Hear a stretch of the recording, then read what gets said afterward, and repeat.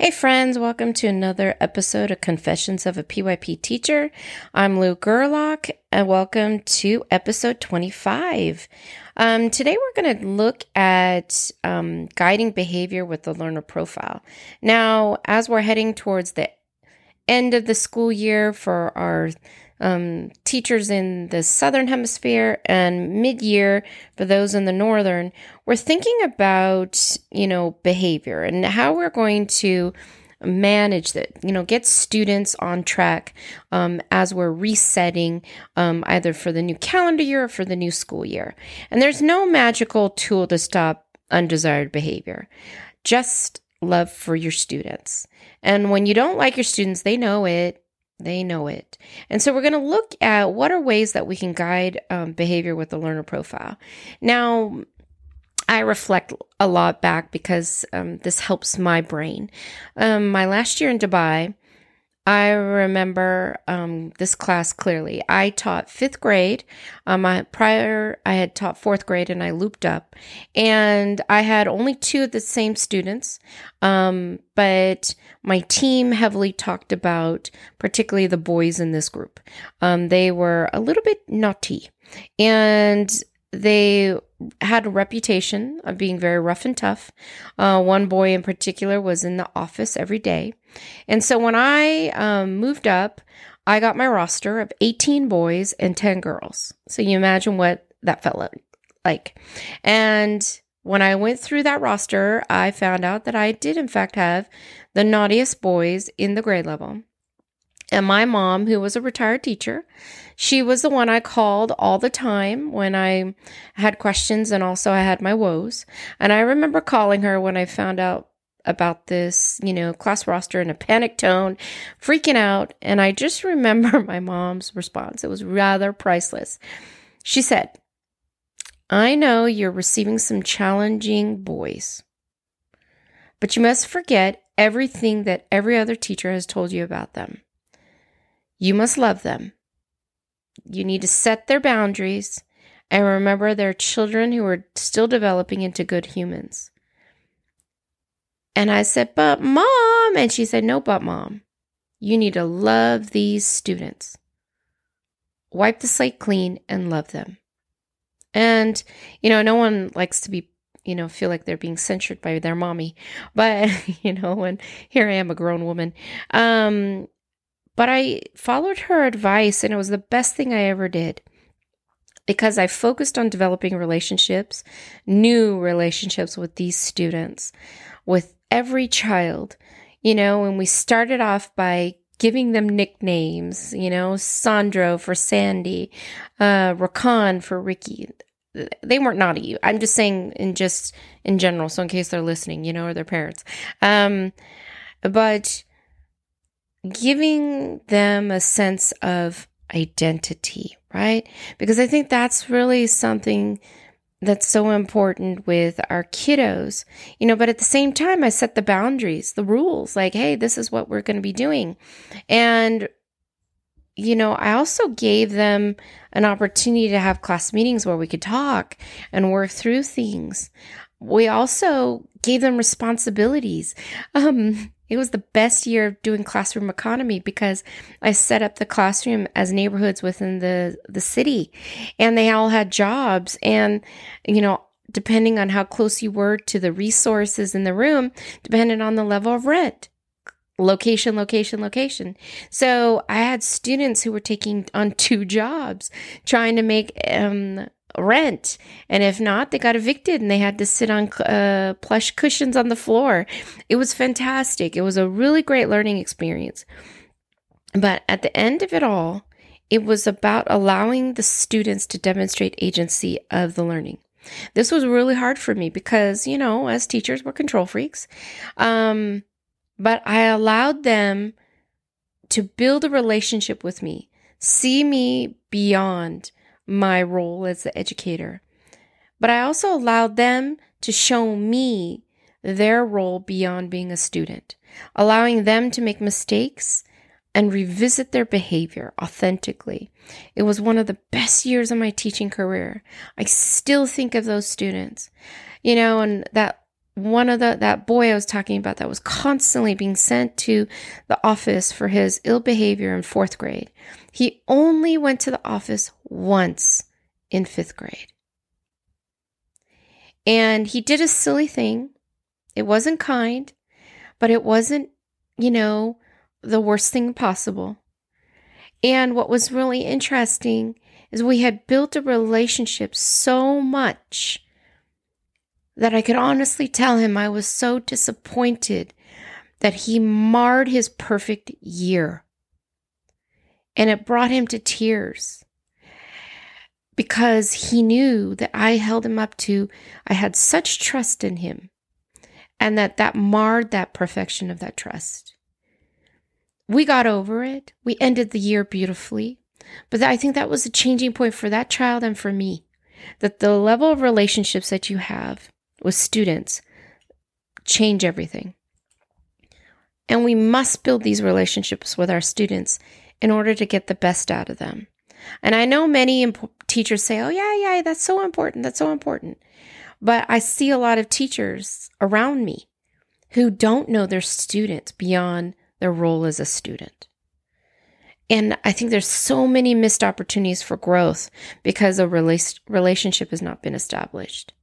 So building relationships is key with establishing and guiding behavior in your classroom.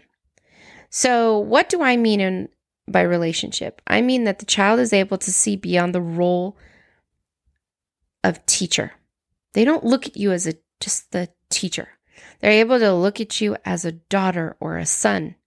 They're able to look at you as a student, as a lifelong learner, an artist, whatever that may be, a dreamer, and a friend.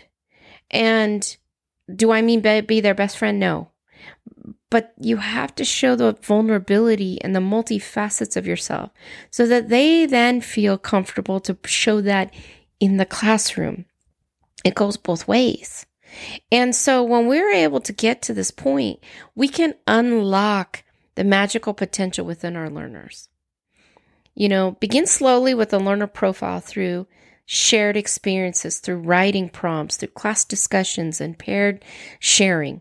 So that, in the beginning, it's going to be very vulnerable. They're going to be, a lot of kids are going to be shy about sharing personal stuff, but they don't mind doing it with a partner. They're, a friend. Then once you get there, hold regular class meetings or restorative circle meetings, where you address the current issues that are an obstacle in their learning. Game changer for me. The class, openly talks about issues that are happening in a safe space. And the teacher, that's you sharing your vulnerability. This is a powerful tool that can open up even the shyest and most reluctant learners because they know what happens in the circle stays in the circle. And what really happens as a result of a restorative circle is that, we start to see each other in different lenses. The class clown is no longer just the class clown. They're also a gifted artist. The troublemaker, the bully, they open up about why they're a bully and what are their vulnerabilities. And I just think that leads to so much potential. And when you become more proficient, you compose prompts centered around the learner profile so students can make, those relevant connections to those attributes where you're just saying, how can you be more open-minded to other ways people are doing things? That's deeper than how can you be more caring or empathetic, right? It's still equally valid, but we build up by exposing and asking deeper questions. We can also build relationships by holding private conferences to gauge, where are students at the moment? This is something that entrepreneurs know, that they have to touch the pulse of the people they work with because our needs change at such a rapid rate. What we need at the beginning of the year is not necessarily what we need at the middle or the end. And That also applies to our fears, our hangups, our successes, our celebrations. All of those things change. And having our students identify their needs with the learner profile is a powerful thing. And, one way you can possibly do this is getting students to make statements or goals. It's like, I want to develop more conceptual knowledge in fractions and apply them to real life situations. That's how you can then have students articulate, what are some of my obstacles and how can I, create a goal that's aligned with the learner profile that's going to help me. So that's where knowing the descriptor really matters. Another way of building relationships is allowing students to have a bit more agency during the day, because this now shows that you trust your learners, that they're going to act accordingly, and that they're going to get the most out of the learning experience. We can do this in an individual setting. If you're a little frightened at the beginning, that's all right. Or small group settings. This is perfect when you're doing workstations. You can allow for more choice, if they're at a station, give 2 choices, so that it's a little bit more student driven. You're still guiding the process. Our reflections can be now broader. Have children make a podcast, videos, audios, blogs, journals. It doesn't have to just be one dimensional. We can get them to do passion projects through Genius Hour, iTime, all of these things, right? And the ultimate goal here is to have them identify an attribute they're using while developing agency in their learning. This will make the reflective process a bit easier and more enriching. So what's another way that we can help children with the behavior? I bet you that 70% of your behavior problems go down when you build relationships with your students and you make that a priority. The times I didn't, I had behavior problems out the wazoo. The times I freaked out about what I was teaching and became like a content teacher instead of an inquiry teacher, my behavior went through the roof. You've got to figure out what's going to be right for you, but every child needs to know their teacher has them. There should never be a child that says, my teacher doesn't get me. Never. Right? Because that right there that's how you hook them into owning their experience. But then what if a child has that, but they're still struggling, right? My experience, this is just me, behavior issues become more evident when students are bored or frustrated by the way we as the teacher are teaching the content. Students act out to deflect the learning they don't want to do, which heightens our frustration as a teacher. And I've noticed that the times that I've succumbed to outside pressures to teach a certain way, to teach certain methods that was not best for kids, my behaviors rose exponentially. And here's some possible ways to set some behavior goals to get your students back on track. Because we have to think of it from the lens of best intentions. Our kids are not acting out because they want to act out and to cause havoc in your room. They are acting out because they're just like a baby when they cry. That acting out behavior is saying, I have a need that is not being met. And so let's look at how we can utilize the learner profile to help them make some goals to get back on track. So I think these are all my ideas. The things that I think are valuable is that we co-create learner profile behavior goals for a short duration of time.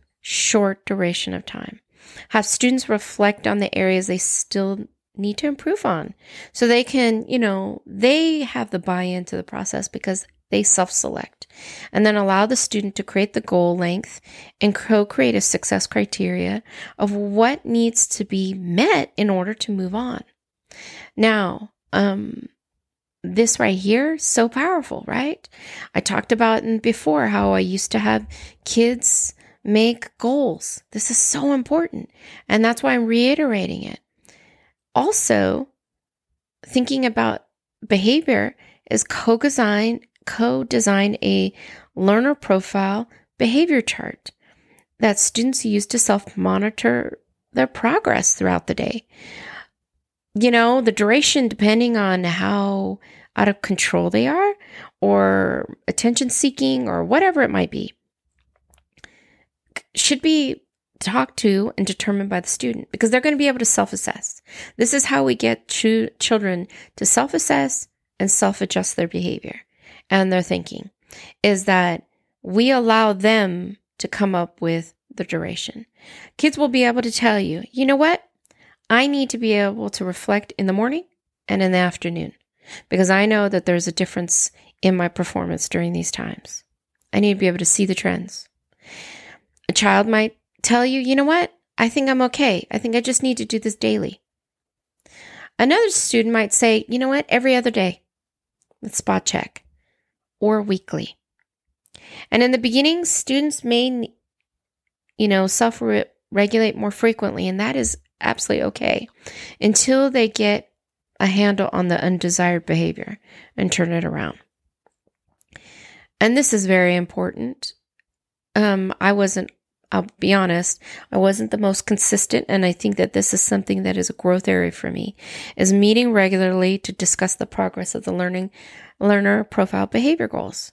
Allow students to determine the meeting schedule.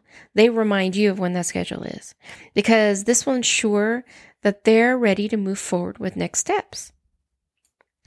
And the last way that I think really helps with guiding behavior in the class with the learner profile is reflecting on the behavior itself.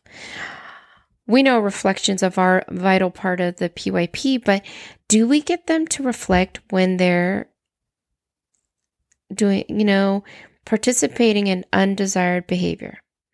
Are we having a systematic and regular process of how students reflect and own what they do?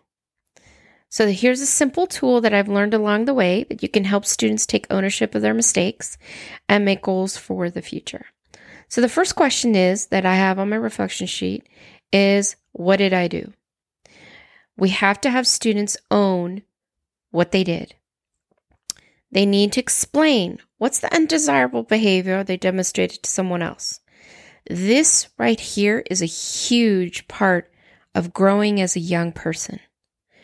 Owning our mistakes takes courage instead of blaming someone else. And that courage needs to be reinforced with a positive. Thank you so much for owning what you did. Next question. Why did I do it? Now we're getting to the deeper issue of why the student performed the undesired behavior. This allows them to self-assess. Why did I do this thing? Not what did I gain, but why did I do it? What's the driving motivator? Oh, my mom yelled at me today, so I hit another kid, right? Or I had a fight with that child at recess, so I hit him in the classroom, right? There's always a reason of why the undesired behavior happened. Then here's where you can pull in the learner profile. What can I do better? Ask students to reflect on alternative actions they can take and align it with the learner profile. So let's say we're talking about the situation with the students. They get in a little scuffle over a game they're playing, and then they have a physical altercation in class. We don't want that. That's undesired behavior. But then asking them, okay, all right, was that principled? Now let's reflect on it, on what we can do differently through the different lens of the learner profile attributes. So we're looking at principled behavior. How can I do it differently? Am I going to look at it from the lens of caring? How can I be more caring? Am I going to look at it from being more open-minded, that someone else has a different way of thinking, right? So asking students to reflect on the alternative actions they can take and align it with the learner profile is so important. So here's an example. Next time, I'll be more caring when I speak to others. Okay. We want children to go through this process of being able to articulate. I guarantee you, if you follow these 3 protocols, your behavioral issues are going to go down because now the children know you are invested in them and not invested in teaching them. Difference. I've created some reflection sheets. They're on my website in the resources section on thinkchat2020.weebly.com. It's attached into the body of the text of this podcast. I hope you use it and modify it. And if you have some better ways of doing it, please send me messages either through my social, through Twitter, ThinkChat2020, or reply directly to my website. I would love to get more ideas from you. Talk to you soon.